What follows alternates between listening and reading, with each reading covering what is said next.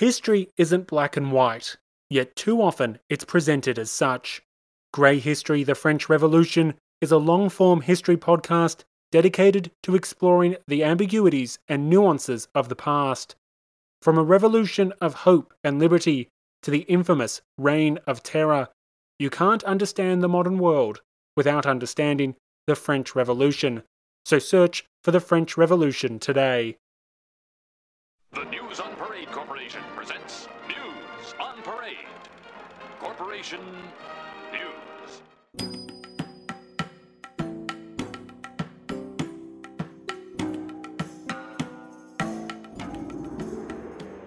Hello everyone, and welcome to a History of Egypt podcast news update. On April 3rd, 2021, Egypt hosted a once-in-a-lifetime event, a grand parade through central Cairo, which transported the bodies of royal mummies in glittering style. 22 bodies of kings and queens left their old home at the Egyptian Museum in Tahrir Square. The mummies had been in this museum for more than 100 years. But the old museum is small, cramped, and the facilities could not support the needs of such important attractions. As more tourists come to Egypt every year, the old museum can no longer meet demands. So Egypt is undertaking a grand project to reorganize and renew its museum sector. In this case, the mummies were leaving the old museum for Eastern Cairo. They are travelling to the National Museum of Egyptian Civilization. This is a grand edifice established in 2017 as a museum to all of Egyptian history. Here you will find artifacts of prehistory, the Pharaonic era, the Greco-Roman periods, Coptic Egypt, medieval Egypt, the advent of Islam, and the modern periods. In other words, the National Museum of Egyptian Civilization is a monument to everything that Egyptians have achieved over more than 5,000 years. To be clear, the National Museum is different from the Grand Egyptian Museum. The Grand Museum, or GEM, is located in Western Cairo at Giza. That museum is devoted solely to pharaonic relics, including the treasures of Tutankhamun and the splendors of the ancient civilization. So the two museums have different purposes. And as part of Egypt's political and social history, the royal mummies belong more to the Egyptian civilization as a whole. So they will lie in the National Museum of Egyptian Civilization. If you want to see them, that will be the place to go. Now, let's talk about the parade. The Grand Parade was a carefully choreographed, orchestrated event. The organisers have been planning it for months, and rehearsals have gone on repeatedly since late 2020. And no one knew exactly when it was all going to happen. Then, last week, the announcement came. April 3rd was the day of days. The parade was accompanied by a variety of performances. Pre-recorded videos showcased the monuments of Egypt, the famous structures which are associated with the royal mummies. Then, in the live service, musicians performed songs in honor of the parade. The celebration included music by some talented Egyptian performers. The composer was Hisham Nazir, and the orchestra conductor was Nader El Abbasi. 3 singers performed moving tributes to the event. They were Nesma Maghoob, Reham Abd El Hakim, and Amira Salim. We should note that Ms. Salim performed a song in ancient Egyptian called the Hymn to Isis. Here is a small selection of Amira Salim's performance.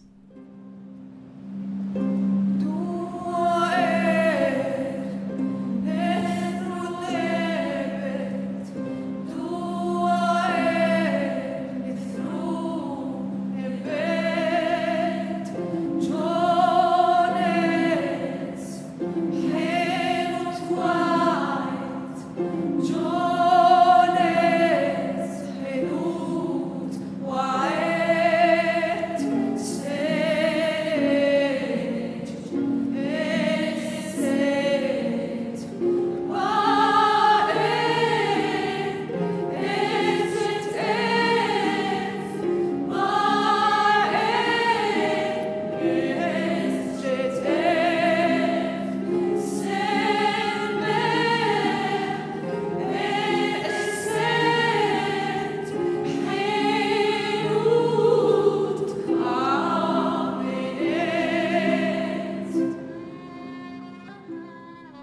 Lovely. Other musicians contributed wonderful parts. Radwa el-Beheri performed on a variety of percussion instruments, and her additions were definitely a highlight. Then, the violinist Salma Saror performed a moving solo. Hani el-Badri performed traditional music on an Egyptian flute, and Ahmed Munib performed a moving piece on a traditional violin.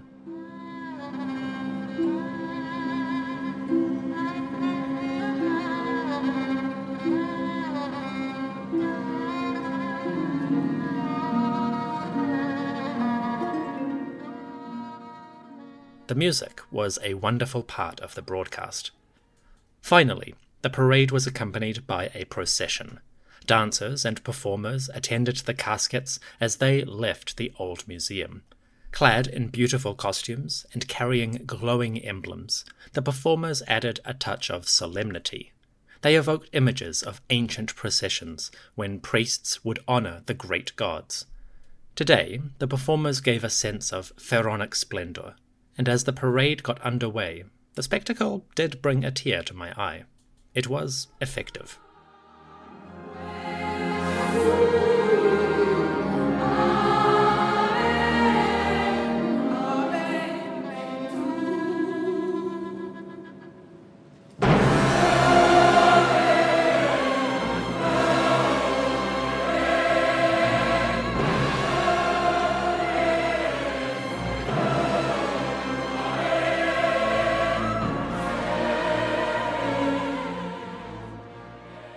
Performers added their own dazzle, and blazing light shows lit up central Cairo.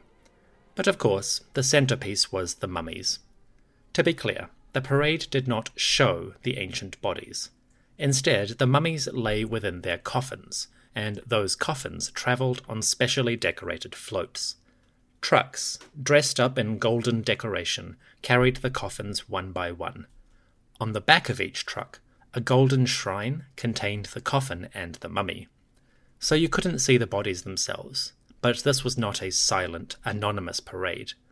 The side of each truck bore cartouches with the names of each figure. These appeared in Arabic, English, and ancient Egyptian hieroglyphs.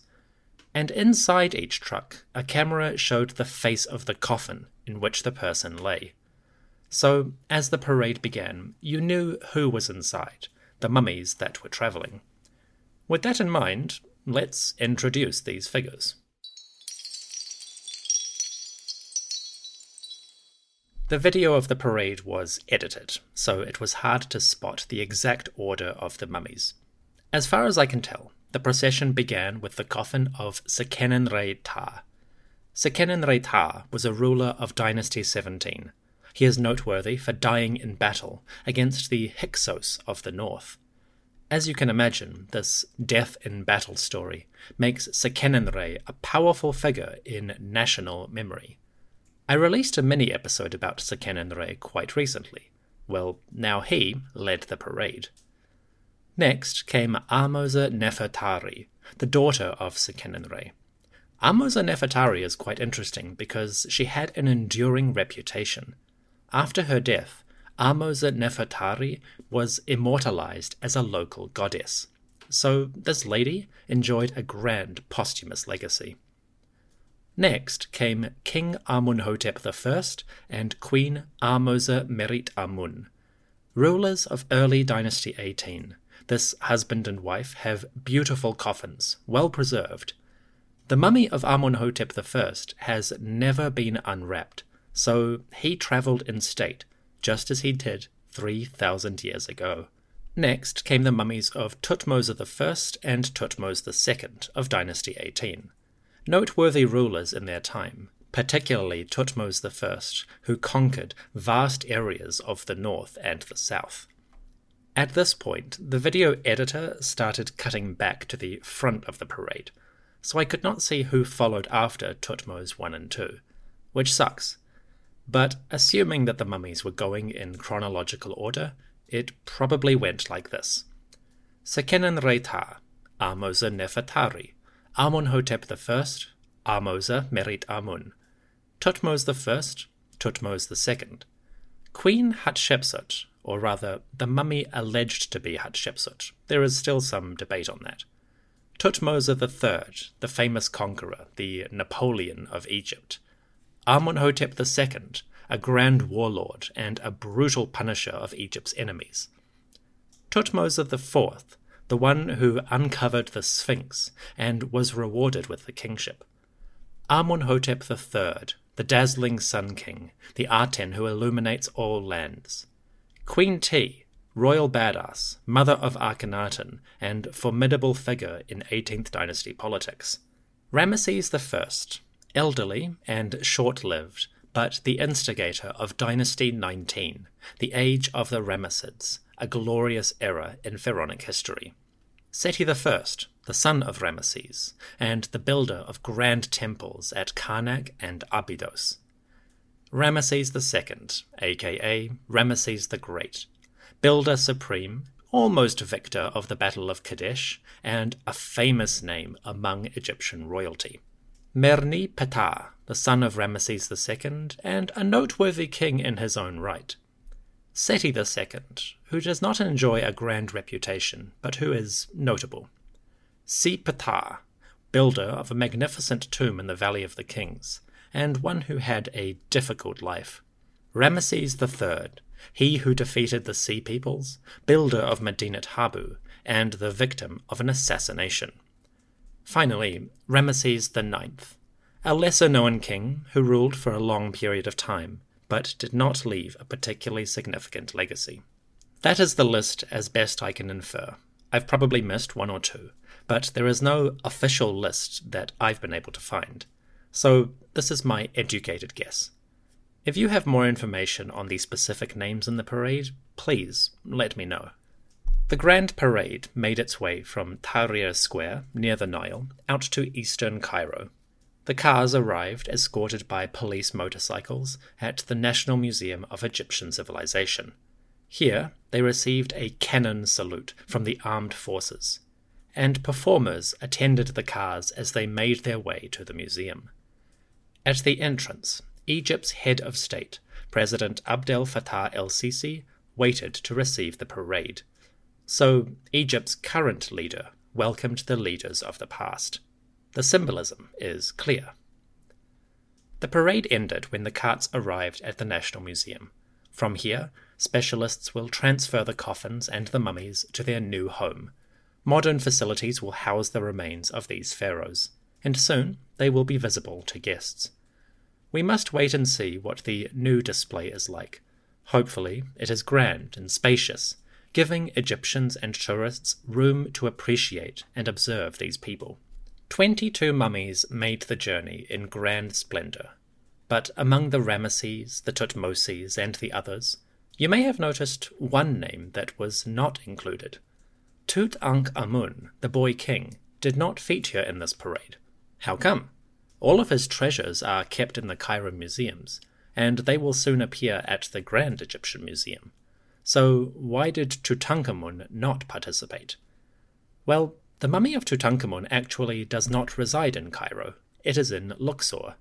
The body of the boy king still lies within his tomb. For many years, Tutankhamun resided in the sarcophagus within his burial chamber, and it only left that hall for scientific examinations. Nowadays, the king lies in a special, climate-controlled glass case. An airtight, regulated box in the southern part of his tomb holds the king's mummy. When you visit the chambers, you can see the body of this ruler. Tutankhamun lies beneath a white shroud, only his head is visible, but the king will remain in this tomb. There are no plans to move him. So Tutankhamun did not participate in this parade, because of all the pharaohs, he is the only one still lying in his chambers. So the Golden Parade went ahead in pomp and ceremony. It was a magnificent celebration and a wonderful performance. Of course, you can find broadcasts of the event on YouTube. There are links in the episode description if you wish to view it. I highly recommend giving the event a watch. All this grandeur is impressive, but where do these mummies come from? How did archaeologists find them and preserve them for modernity? Well, in Chapter 2, I will explain the background, how these mummies survived the millennia, and how their ancient journey mimics their new one. That is after the break. See you in a moment.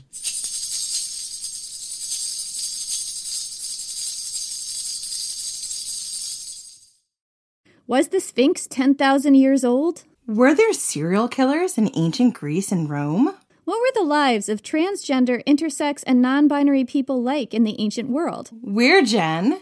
And Jenny. From Ancient History Fangirl. We tell you true stories and tall tales of the ancient world. Sometimes we do it tipsy. Sometimes we have amazing guests on our show. Historians like Barry Strauss, podcasters like Liv Albert, Mike Duncan, and authors like Joanne Harris and Ben Aronovich. We take you to the top of Hadrian's Wall to watch the Roman Empire fall at the end of the world. We walk the catacombs beneath the temple of the feathered serpent under Teotihuacan. We walk the sacred spirals of the Nazca Lines in search of ancient secrets. And we explore mythology from ancient cultures around the world. Come find us at ancienthistoryfangirl.com or wherever you get your podcasts.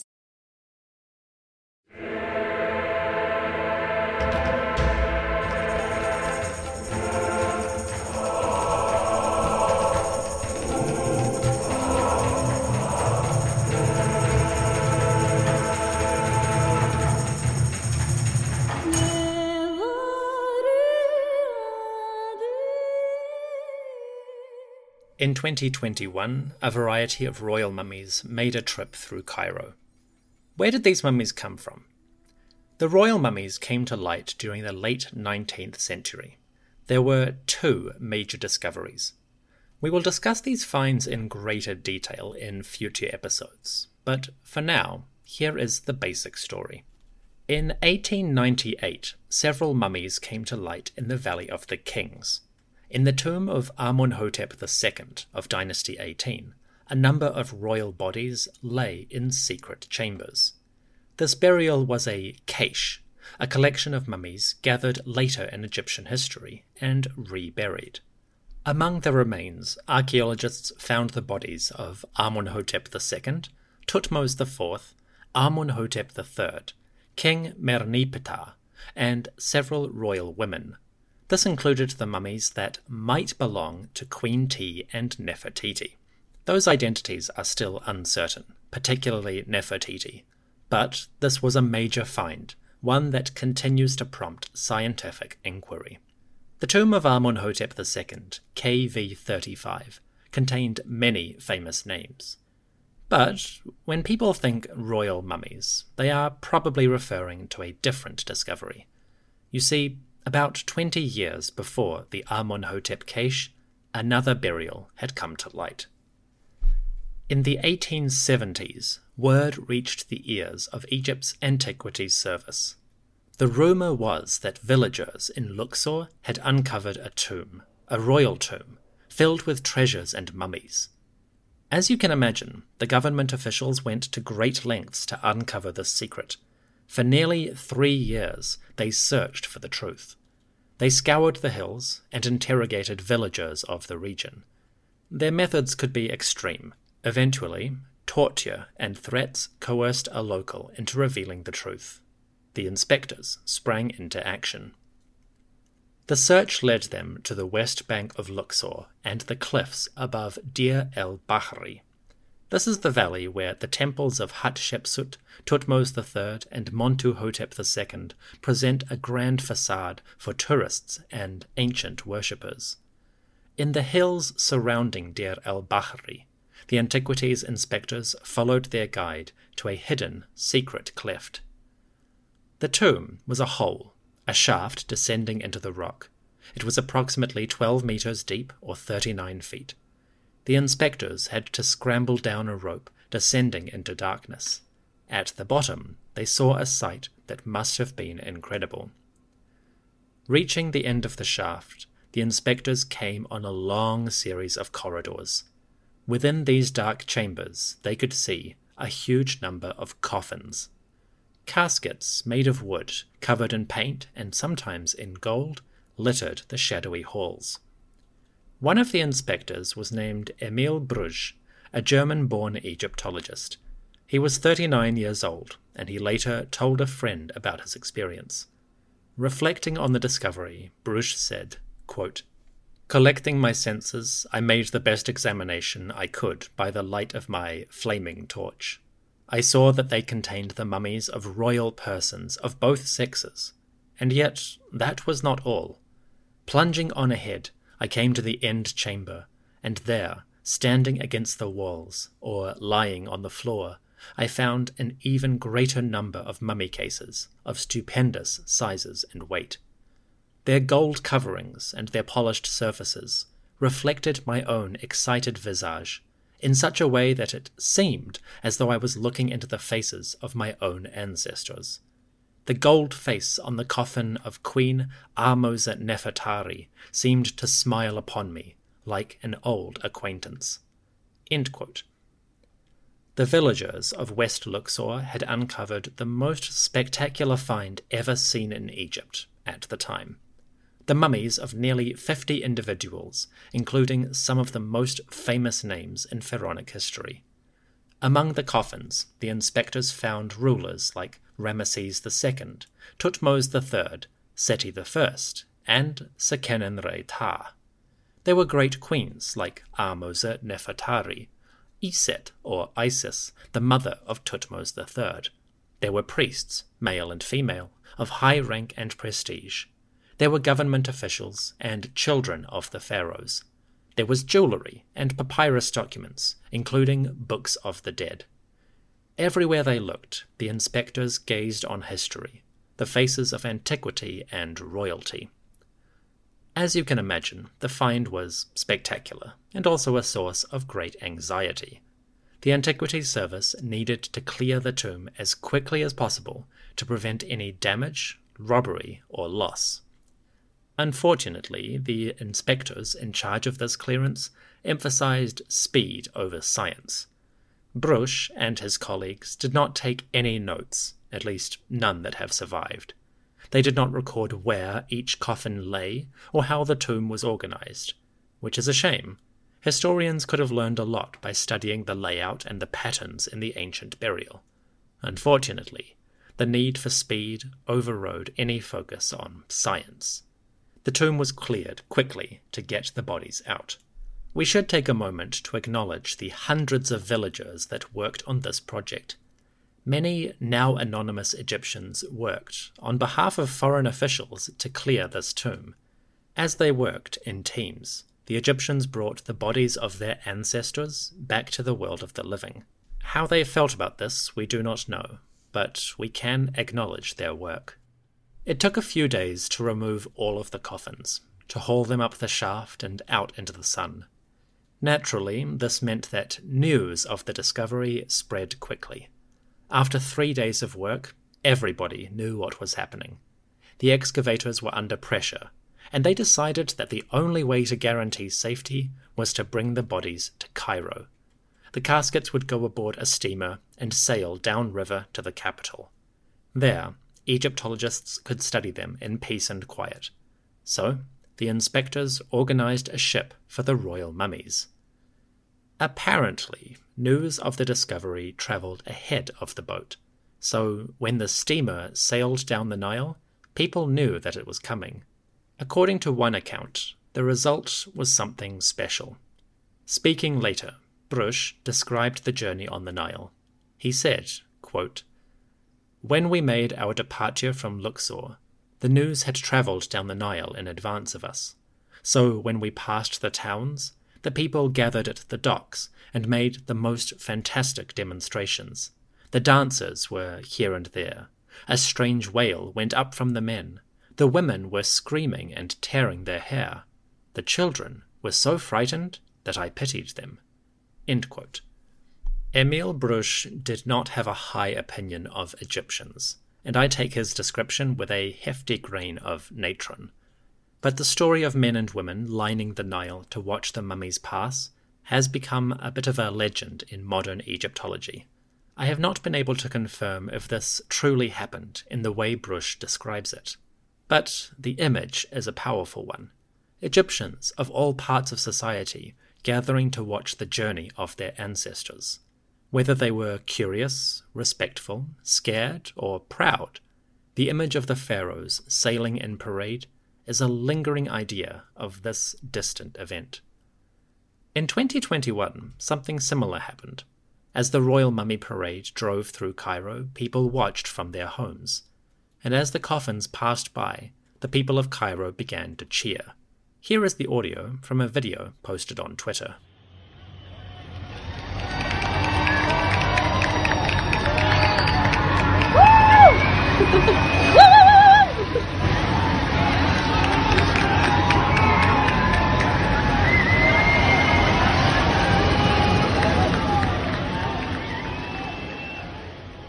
You can see this video on Twitter, link in the episode description. So, in the late 1800s, caches of royal mummies came to light. In the early 21st century, those same mummies made a second journey to a new and splendid home. Perhaps another 100 years will pass before they move again. For now, the royal mummies will rest in the National Museum of Egyptian Civilization. They have travelled twice with full honours. A spectacular event, then and now.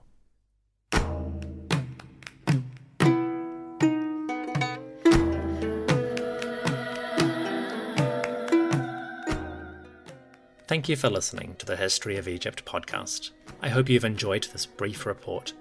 If you would like to learn more, including links to YouTube videos and photos of the event, visit the website egyptianhistorypodcast.com. There, you will also find images of the discoveries from the late 1800s, and some of the coffins on display. For those who want to see the mummies themselves, you will find a link to the relevant images. To learn more about the parade and the performers, visit the Twitter profile of Heba Abdel Gawad. Heba spoke to the podcast recently about heritage and history in modern Egypt, and her Twitter posts provided most of the details that I used for the parade and its performers. So, thank you to Heba Abdel Gawad. Follow the link in the episode description to see her work.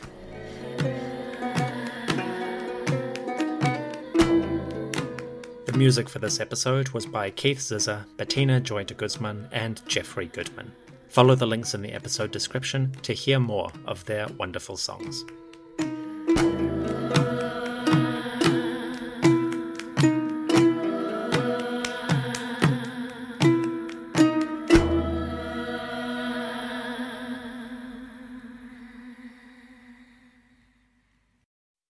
The Civil War and Reconstruction was a pivotal era in American history. When a war was fought to save the Union and to free the slaves. And when the work to rebuild the nation after that war was over turned into a struggle to guarantee liberty and justice for all Americans. I'm Tracy. And I'm Rich.